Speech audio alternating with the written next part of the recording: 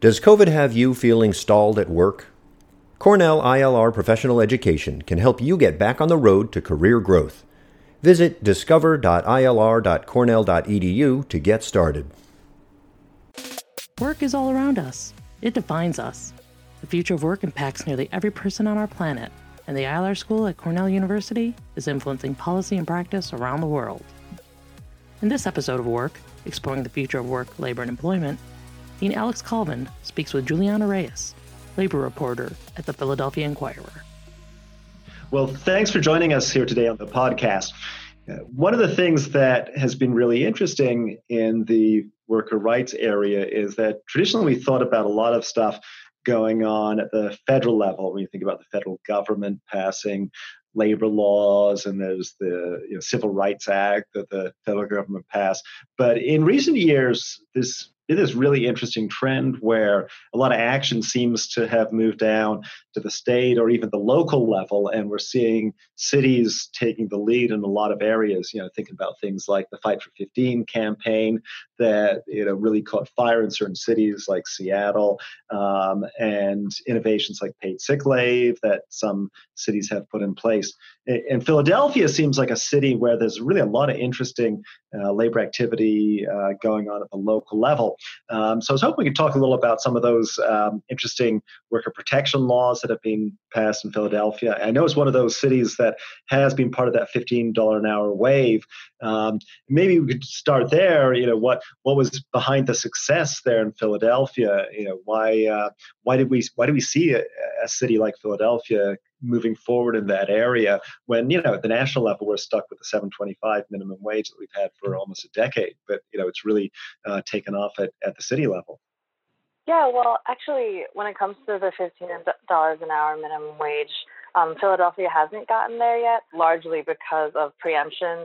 Right. There's a state law that bars Philly from raising its minimum wage. And there was a big organizing effort here in Philly to sort of push our local politicians to challenge the state, but that never really came through. That was in 2014. No, but then there's been a number of areas where there has been success at the local level with enactments. One of the things I was noticing is this Fair Work Week regulation that has succeeded, which seems a really interesting innovation.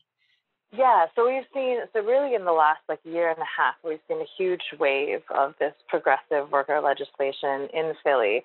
And it's interesting to compare to, sort of one of the first progressive worker protection laws that Philly passed was paid sick leave. But that campaign took about 6 years. So it was vetoed a number of times. Yeah, it took a long time, and it was vetoed a number of times by Mayor Nutter at the time. And it just took a lot longer. So we're looking at 6 years for that.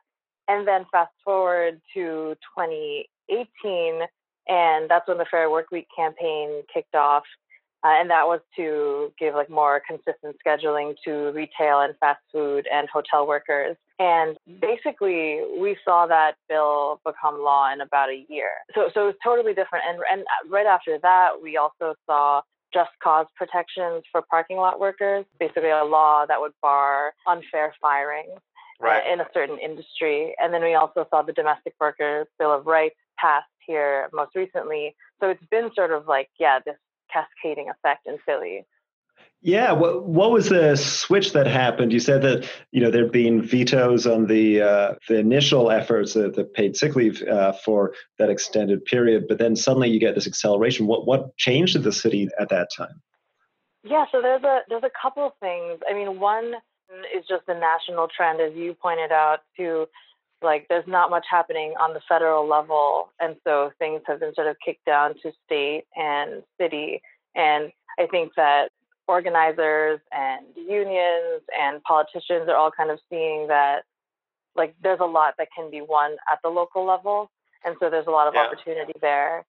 So there's that trend, and then I think there was also these protections that we're talking about, Fair Work Week, the Domestic Worker Bill of Rights, these are all part of national movements, and so Philly was not the first place to pass Fair Work Week. There were other cities that preceded it, and same goes for the Domestic Worker Bill of Rights.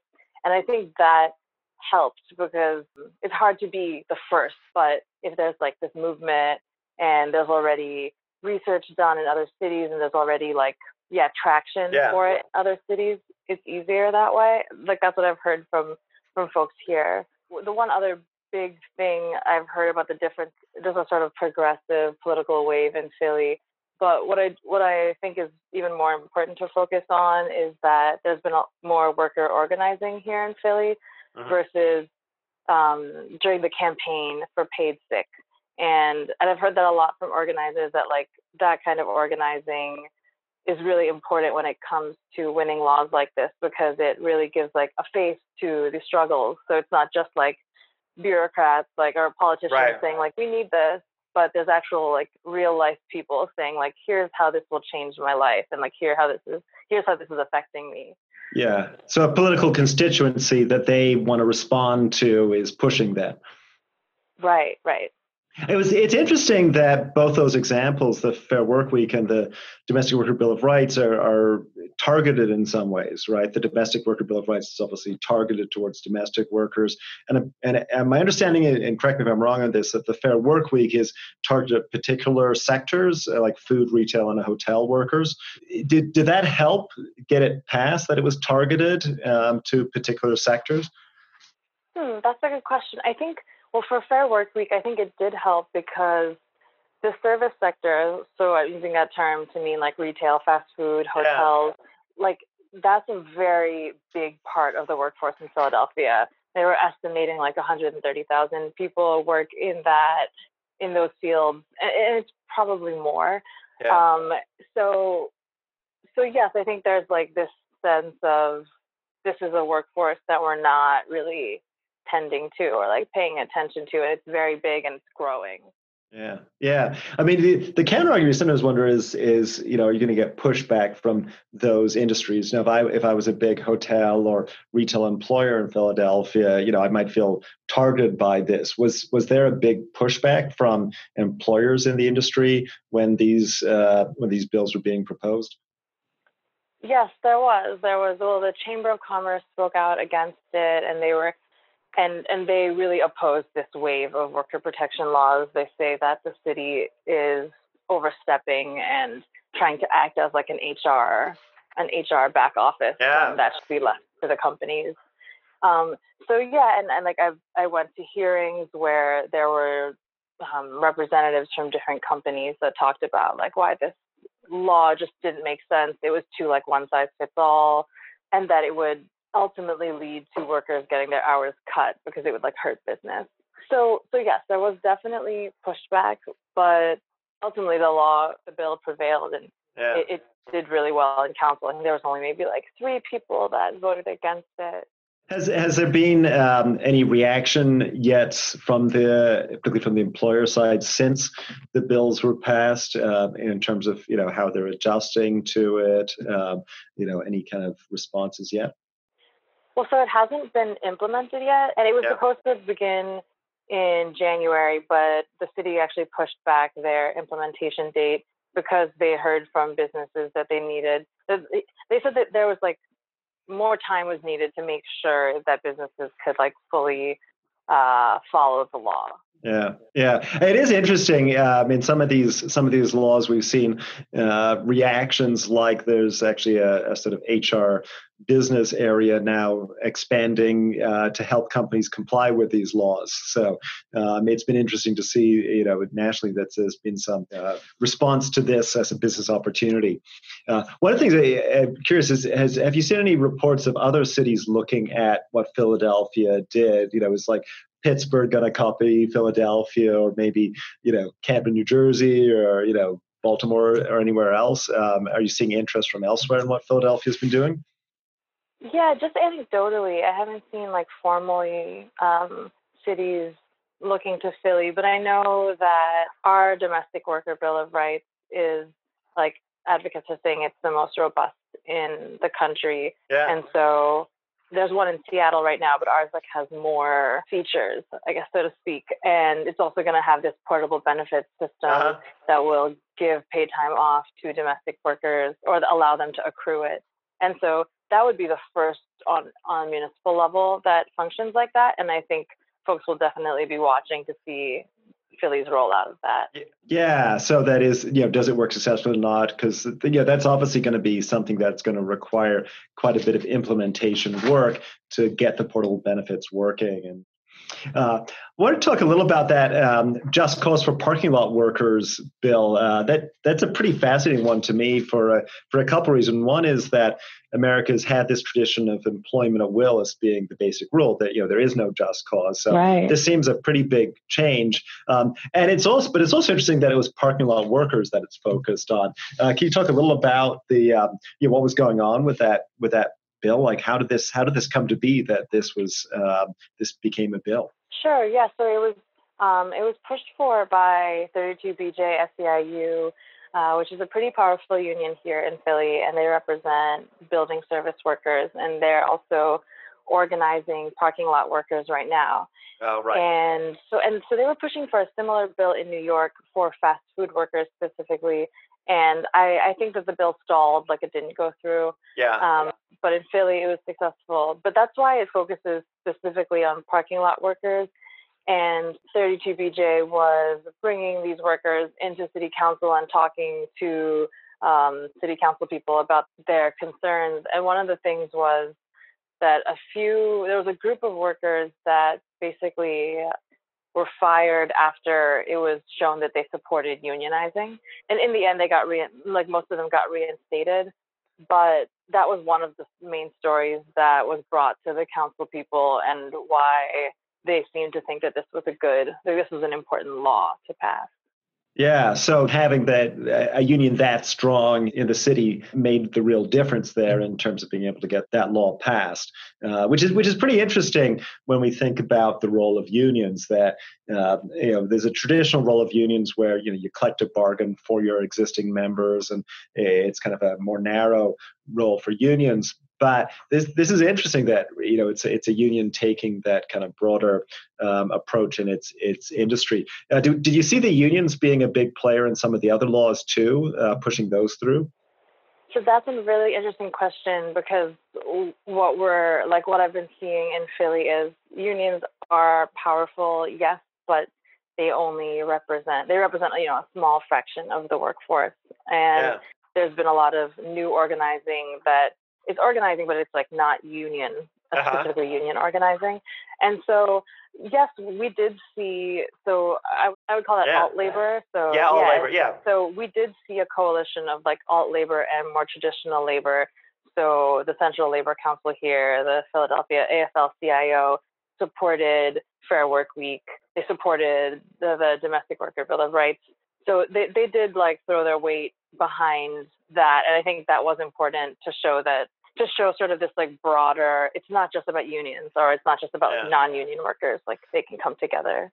Yeah, that is a really interesting point, because we've seen nationally this kind of growth of the alt labor movement, but at the same time, the unions have that kind of institutional heft. It's interesting that it was 32BJ, because they are known as a relatively progressive union that's more open to working with other organizations. So it's really interesting that they were a key actor in one of these bills, and that there's been this the link to the alt labor.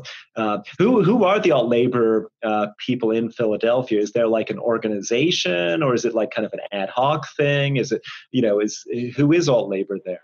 Yeah, so there's a few different groups, and many of them work together. But there's like one Pennsylvania, and they really pushed for Fair Work Week.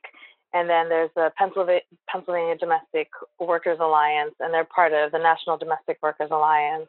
There's a group called Jobs with Justice.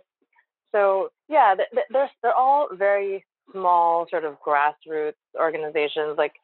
And the funding landscape for these kinds of groups is hard. They don't get dues from members, so they're really out there like trying to fundraise.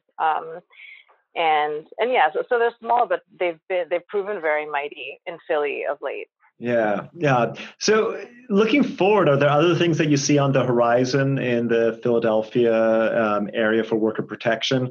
Any other bills that look like they might be coming up in the next while? Yeah, well, so this is a little meta, but a really important part of this story about the worker protection laws being passed is the enforcement part of it.